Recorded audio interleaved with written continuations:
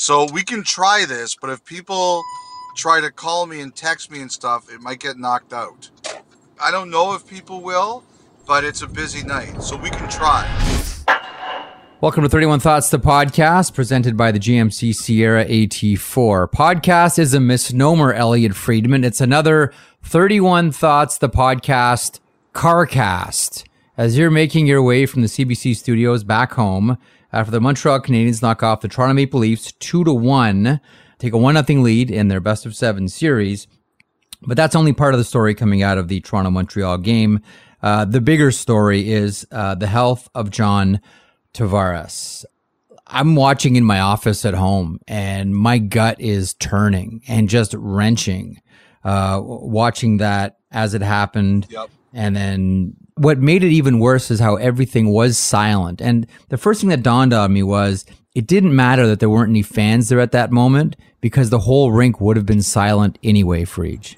Well, that's exactly what Sheldon Keefe said, was that I've experienced a lot of different things, a lot of tough injuries and stuff like that in my time as a player and as a coach. But in an empty building like that, that was probably the most uncomfortable situation that I've been a part of on the ice. So it was really tough to get through. Our players were rattled and concerned. I was obviously very concerned as well. Happy to hear that, things are settling down and all of that. But it was a very tough moment. We had ample time to settle and regroup. I thought it took us quite a bit of time to really kind of find ourselves after that. But yeah, it's a difficult situation for everyone, and I'm sure that would include Montreal. you remember they went through this last year too with Jake Muzzin, right? Yes, yeah. So it's a similar kind of thing. Muzzin got hurt, and it turned out thankfully he was okay. But again, it happened in an empty building. It's very weird. It certainly adds another level of strangeness to it.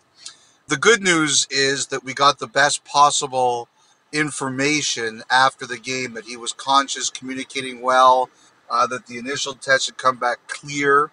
That was the terminology that Sheldon Keefe used. Tavares was going to stay overnight in hospital, but we're watching it in the Lotus, and Kevin's obviously in California and Kelly's in Calgary, but it was Ron and Jennifer Botterill and Anthony and David and myself, and it just went silent. Initially you're almost kind of wondering what happened, and then you see the replays, and then you're just wondering how they're going to continue to play after that. You could see the look on Matthew's face. You could see the concern on the Canadians, Perry skating over, him and Tavares. I don't know how many people know this, but they have a very good friendship. Like there's a history there. They've played together on national teams together. Both London Knights. And, Jeff, I think if you can imagine the emotion of us watching it on TV, you're thinking about how are these guys going to play? Yeah, and that's the first thing that I thought of. And watching that Maple Leafs team, and again, full credit to the Montreal Canadiens. That was a heck of a performance by that team. A great streak at the end by Paul Byron. A really good game by Carey Price. But I'm watching that first period after the John Tavares injury, and I'm saying to myself, going through every player's mind and probably the coaching staff as well, is we just need to get through this period right now and get back in the room. I can't imagine playing the rest of that period. I agree. Kyle Bukauskas did a great interview with Wayne Simmons, where Simmons talked about it. I thought Simmons was excellent, as you would expect, as somebody who's got a tremendous elder statesman reputation. I just saw Johnny go down, and my first initial reaction was to hop on the ice and go see if he was okay. It was a pretty scary sight. I think the boys are a little shook up. We got to do. We need to take this time to regroup in the dressing room and come back for a second. Yeah, and certainly it's never something that you think of or prepare for, having to go through in the middle of a game. How do you go about resetting here for the final 2 periods? I'm sure a few guys will have some words in the dressing room. We just got to calm down and relax, and I'll find out Johnny's okay. I think when he went off there, obviously he's a little bit out of sorts, so it's on us. We got to get this one for Johnny. I wonder actually, Jeff, if it's going to be harder for the Toronto players between games 1 and 2. At least in game 1, the game resumes there's a task at hand. You have something you have to work towards, which is to try to win the game. Now, you have 2 days off. Your captain's not there. Your friend and your teammate's not there. I just wonder, you've got to almost, I don't know if relive it's the right word, but you've got to kind of face it. In the moment, you can kind of put it aside, but now you have to realize that, okay, he's not here. We're down 1-0. We have to do this without him. He could be out for a while. We don't know. But I guess maybe the enormity of the task steps in. That, you think you have a year where you can be really successful, and all of a sudden now this huge piece of your team, both as a player and a person, isn't going to be there. I wonder if that challenge is going to be a big one for them too. This one is huge. Make no mistake about it for the Toronto Maple Leafs here, because, there's no obvious replacement of someone that steps in and can do the things that John Tavares does on that line. They just don't have it. This is going to be a tough one. This is a tough one for the Maple Leafs. And, we've seen before, pick a team, pick an event, Stanley Cup playoffs, where a player gets injured and the team rallies around it. Like, one of the things that I wondered about, if this was a younger Maple Leafs team, like if this is a team from a couple of years ago for each, the team probably, and again, there's no way to prove this, but my own thought is the team probably would have crumbled immediately. But this one didn't. And you mentioned Wayne Simmons, and you can mention the other veterans that are in that lineup as well. Sure, they didn't win. Montreal won the game. But I wonder if an even younger Maple Leafs team, after that happens, just completely crumbles and the game gets out of hand. I thought they played pretty hard. Price was incredible. The penalty kill was incredible. I got to tell you, I'm supposed to be this smart hockey insider, Jeff. I don't understand why Toronto's power play is as bad as it is. You're not the only one. Yeah. The one thing I'm looking at, though, is I look at that first unit, and, Matthews, I thought he had some great chances. Yep. I just don't think anyone else in that unit is scaring anyone right now. They're not afraid of anyone's shot, aside from his. The salt on the wound, mentioning the power play, is that it's a shorthanded game-winning goal. Yeah, like not only is the power play not firing for the Toronto Maple Leafs, but the game winner's shorthanded. And give Paul Byron an inch and he's gone. And that was on full display. What did you think about the fight? I wonder if Foligno's going right at Perry, and I think Perry's the gloves are ready to come off as the puck is dropped, and here we go. I had no problem with it. And here's why I didn't have a problem with it. Because there are some moments in sports that are led by your head, and there are some moments in sports that are led by your heart. And there are some moments in sports that you can't rationalize, and it's taken me a long time to get to that position where I'm comfortable saying it. It doesn't make sense. That, like, from a mental point, like, processing everything that happened, it is an accident. I understand that. But to hear Nick Foligno afterwards and talk about his captain on the ice, captain on the ice, captain on the ice, and that has to be the reaction. Our captain's laying on the ice. It's nothing more than that. I think Perry obliged, and it's unfortunate. I don't think it's malicious, but my captain's laying on the ice. Our captain. I mean, that's you don't want to see that, and I think it just addresses the situation. And everyone moves on from it. That is where sports just leads you by the heart. And if you try to make sense of it, and if you try to understand it using your brain, you're just going to be frustrated and say, that makes no sense. But sports is led by one of two things, your head or your heart. And that was a moment where I looked at it and I said, as much as it doesn't make sense, I understand why Nick Foligno did that. What about you? Well, we were in the room, and I don't know specific reactions because I sit in the front. But I know there was a general feeling of, oh, really? Like, we didn't want to see a fight in that moment. And I think there were a few fans like that. I don't really check social media in those moments because I think, A, it goes crazy, and B, I think some people are honestly, it's performance art for some people. Sure. So I don't always think it's honest. But there were some fans that actually sent me DMs saying how much they hated it, and they were very passionate in their feelings. Like, I do agree in the moment that the last thing I wanted to see was a fight. The one thing that I agree with you is, we're emotionally invested, but we're not emotionally invested at the level the players are. So I understand that Foligno might have been a little bit, you're right, more from the heart than the head. The other thing I kind of wondered, and I realize I could be totally overthinking this, but I did say it in the room to the group, is that I wondered if part of it was, if we do this, will everybody's mind get back on the game again?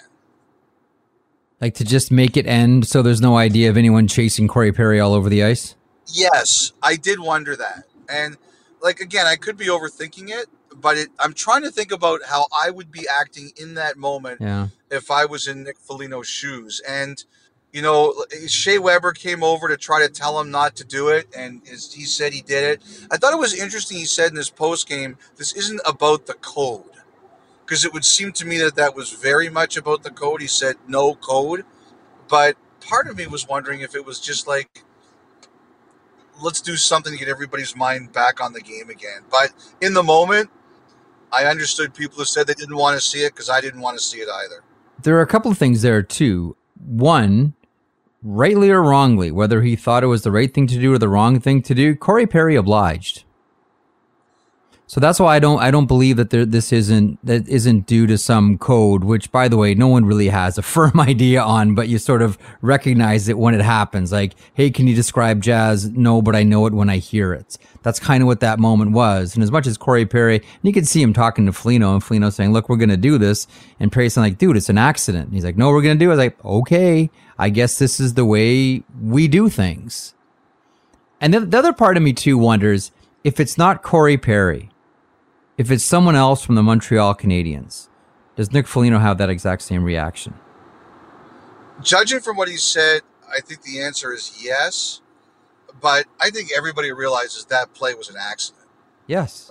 I can't imagine anybody thinks that was on purpose. That was a total accident. No. The way that happened so quickly, and Corey Perry didn't change where he was skating to take a shot at the Maple Leafs captain. To me, that's just an accident all day long.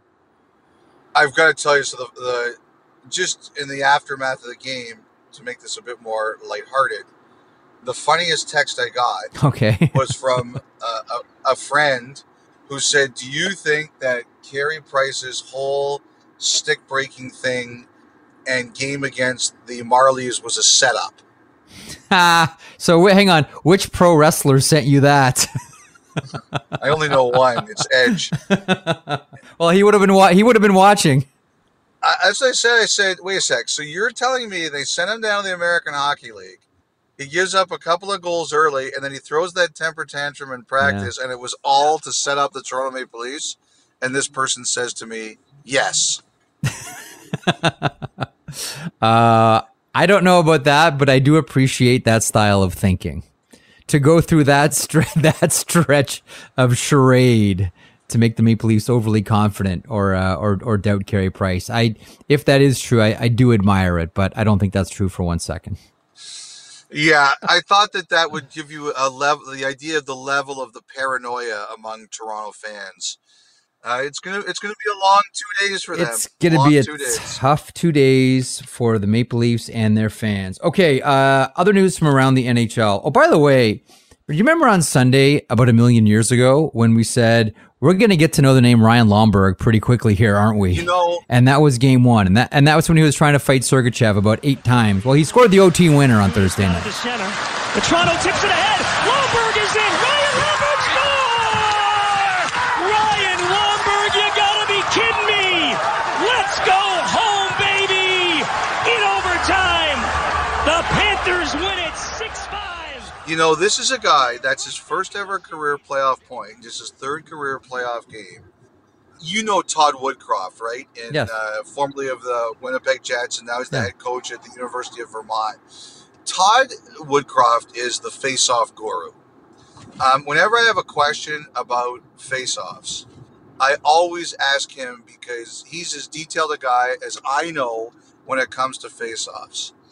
And I sent him a text message after that goal in Game 3 on Thursday, and I said I could only imagine your reaction when you saw that goal. And he was like, thing of beauty. And I'm looking at that, and you know what it reminded me of? It kind of reminded me of, remember Merrick Malik's shootout goal? Of course, we did the Statue of Liberty celebration going by the bench, yeah. So you have a guy who comes kind of out of nowhere and scores this beautiful goal, and everybody's like, what? Like Ryan Lomberg, and I'm not trying to insult him in any way, shape, or form, they drew up a perfect face-off play. Mm-hmm. He executed it perfectly. He got the flip pass perfectly, and a beautiful move. And, you know, he's not a guy who's got a long NHL resume, Calgary and Florida. You look at how his road to the NHL, different USHL stops, University of Maine, minor leagues, finds a role. Like Jeff, you would have thought that he was a 50-goal scorer the way he executed that play. All credit to him. It was beautiful. And the shot itself. And this underscores something that we've talked about a couple of different times on the podcast. You know that guy that everybody makes fun of on the internet, on hockey media, who says that guy doesn't belong in the NHL, that guy's quote unquote no good, that guy can't play. The fact that you're in the NHL, yes, the guy that you make fun of that shouldn't be in the league, you know how good that guy is? Yes. You know how good that player is? NHL, you're elite. One game in the NHL, elite. It is the best league in the world. These are the highest skilled games anywhere, and you're in it. You are a good hockey player. A couple of things there. Lomberg and in the overtime. Yeah. The other, Quenneville using a 5-forward power play in that as well. Loved it. Well, new school thinking too, right? Especially with Yandel out of the lineup. It made a lot more sense. You know, I got to tell you, they go back to Bobrovsky, you think they're dead. You know who's kind of been off to a bit of a rough start in the playoffs is Vasilevsky. Yeah. It kind of gets covered up because Florida's sort of trying to figure out who their guy is here. Mm-hmm. But he's given up a lot more than we're used to seeing. I assume he shuts the door at some point here, but Florida's scoring on him. They are. Don't forget, Florida's a good team here. A couple things around the NHL. This is going to be, we should mention, this is going to be a pretty quickie podcast here. We want to get something out to you for Friday. Columbus, John Davidson returns and Jarmo Kekalainen gets an extension. Let's start with JD first. Surprised?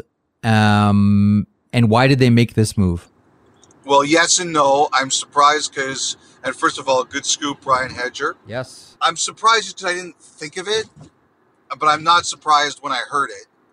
The best reaction I got was the biggest winner in this is Kekalainen because now he has to talk to the media less, which I thought was a good reaction.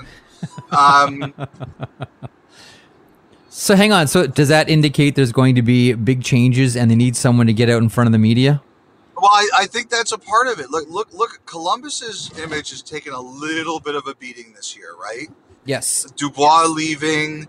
Patrick Laine's situation. There's stress there, right? And Davidson's an excellent salesman. Like when Hedger broke the story, like the reaction, I checked the reaction from the Blue Jackets fans on social media. They were thrilled. So you have a guy who the market likes, and he's a salesman. They're going to come up with a plan. Look. What do we think is going to happen here? We think that the most likely outcome is Seth Jones tells the Blue Jackets he's not ready to commit at this time, right? Yes. Now, I don't know that, but I think that's the most likely outcome. So you have to work your way around that.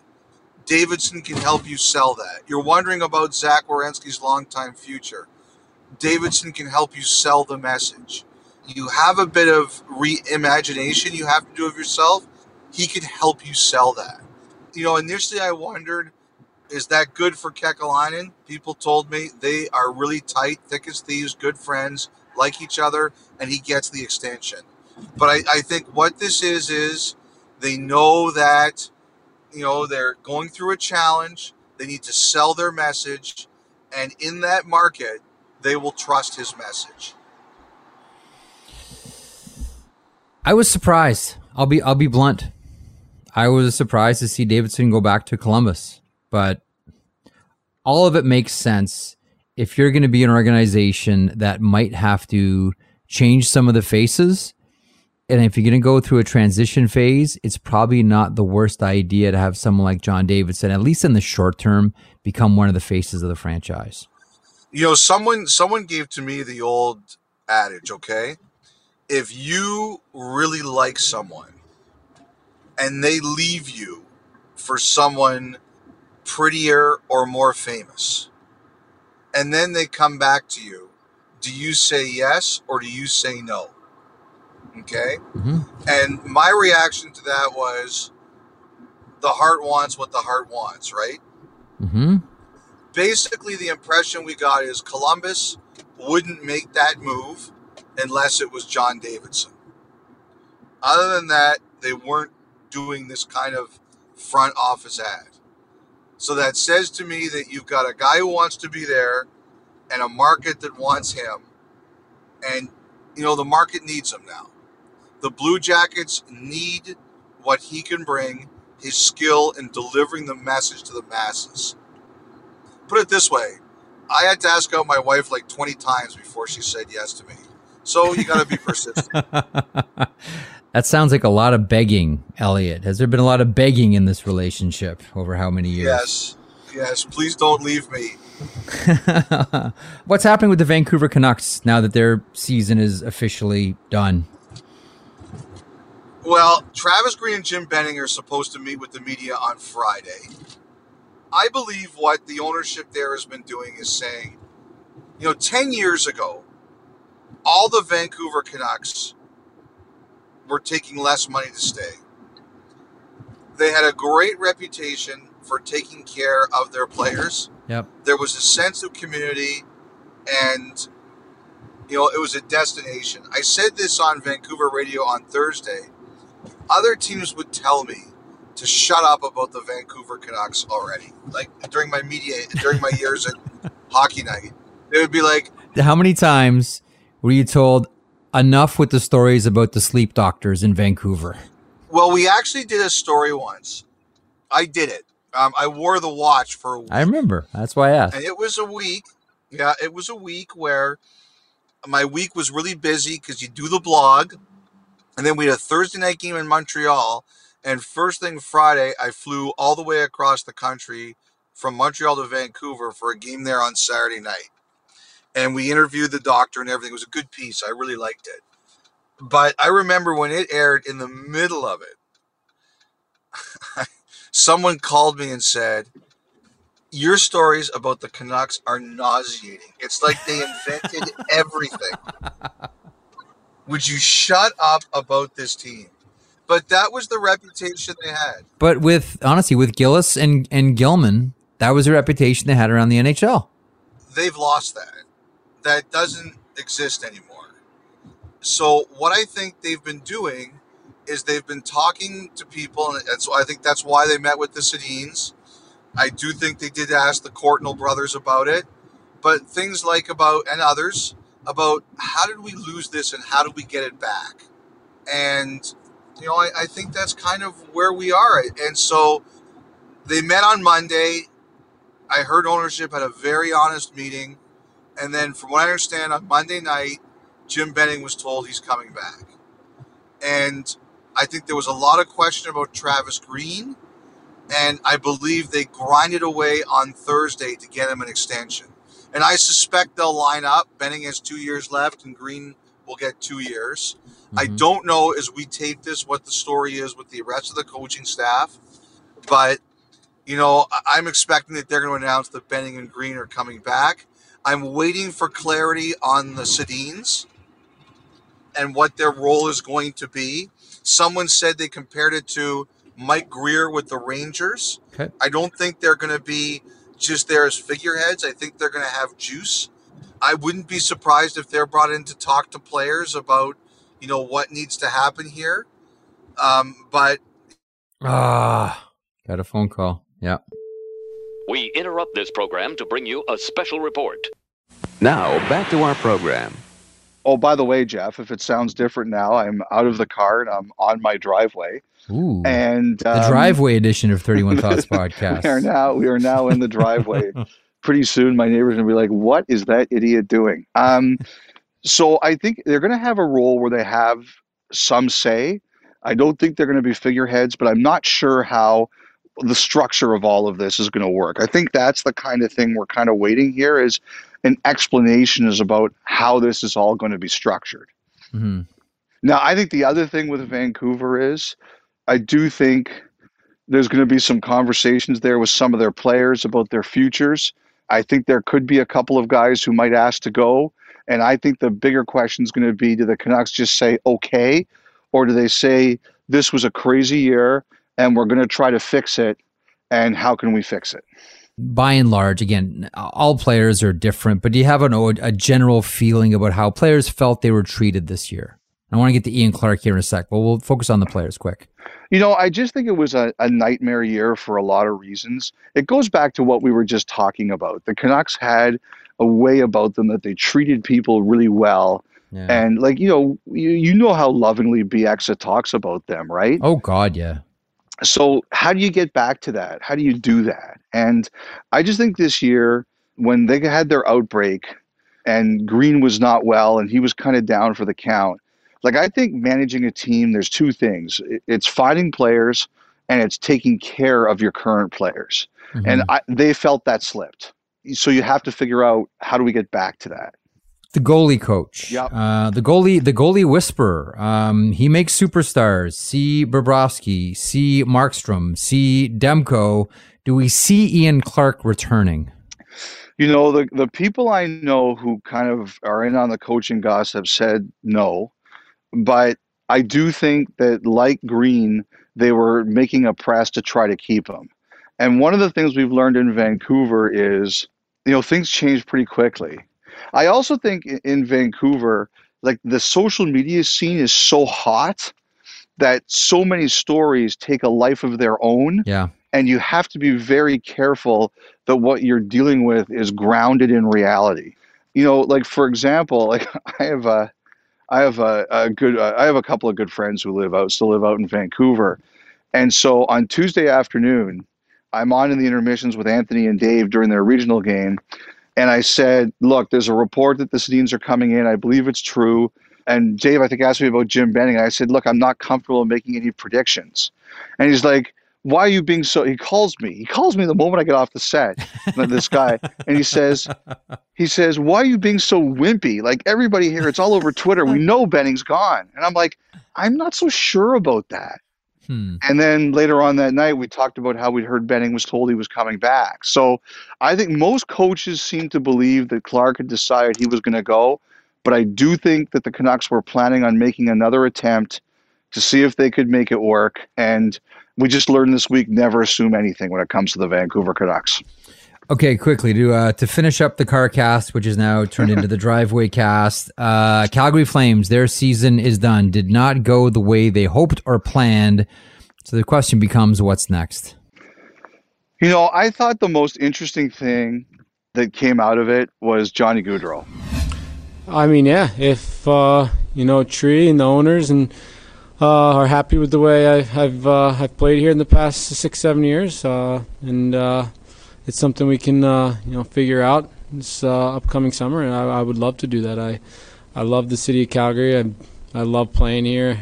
I don't think I've ever not once said haven't wanted to be here. The guys in the locker room are great in there, and I've always enjoyed my time here. So if that's something that be here, the guys in the locker room are great in there, and I've always enjoyed my time here. So if that's something that comes up this summer, it's something that I'd be very willing to do and try to get done. And he's not a really emphatic guy. As far as he goes, that was pretty interesting. He put it out there. Yeah. Like, that wasn't oh yeah, I'd love to stay, but this is a business. You never know what could happen kind of thing. Yeah. That was more than that. Like, do you think I'm wrong? Like, no. Well, that's what he said, and it was said without all the normal caveats and escape phrases that allow a player to look back and say, well, they didn't actually say I was going to stay or wanted to stay definitively. I still gave myself some weasel words that allowed me out. To me, that wasn't a normal, mealy-mouthed half commitment. Mm-hmm. I thought that was pretty legit. So, first of all, I wanted to send my best to Dylan Dubé, or our best to Dylan Dubé. That really sucks. He was going to the World. He was obviously very excited to go, and you hate to see somebody get hurt any time, but especially in games like those ones. And the only good news is that it's the summer now, and hopefully he gets his time to recover. The other thing too that really stood out about that for me is you were asking me what I thought about Paul Stastny in the last podcast, and we talked about how he's very honest and how he can explain the game. Mm-hmm. You know who's like that too, doesn't get enough credit for it? Milan Lucic. If you listen to Lucic in the exit interview, he was very thoughtful, and Lucic has always been good at explaining things and explaining how he feels. The only issues we ever had with Lucic in interviews was that he went on for a long time. And whenever we knew we were going to talk to him, we always had to budget extra time because he was a good talker. But when he wants to explain things, he's really good. Okay, so last week we established that Paul Stastny could have our jobs if he wanted, and now we're adding Milan Lucic to that list as well when he wraps up a career. So excellent, Elliot. These NHLers ready to take our gig. Okay, so there you go. There's our quickie Elliot Friedman CarCast. Taking us out, he's a songwriter, bass player from the Strumbellas, also started a solo project as well. Daryl James, performing under the stage name Close Kicks, has won numerous awards and co-written songs with a number of critically acclaimed artists. From his latest project, here's Close Kicks with The House We Built on 31 Thoughts, the podcast. It's more than these four walls. It's more than just bricks and paint. It's more than just diamond rings and championship parades. 'Cause everybody's got a little glory and all of those highlights fade. What we got here between us, nobody can take away. This is our hope, this is our strength, this is our blood, all of our dreams. This is the house we built. This is the house we built. All of the years, all of the crowds, blood, sweat and tears standing on now. This is the house we built. This is the house we built.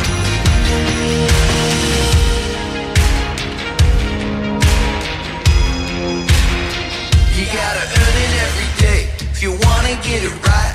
The seconds ticking down, you shooting out the lights. 'Cause everybody's got a little glory and all those highlights fade. You gotta grab the headline story if you wanna see the Hall of Fame.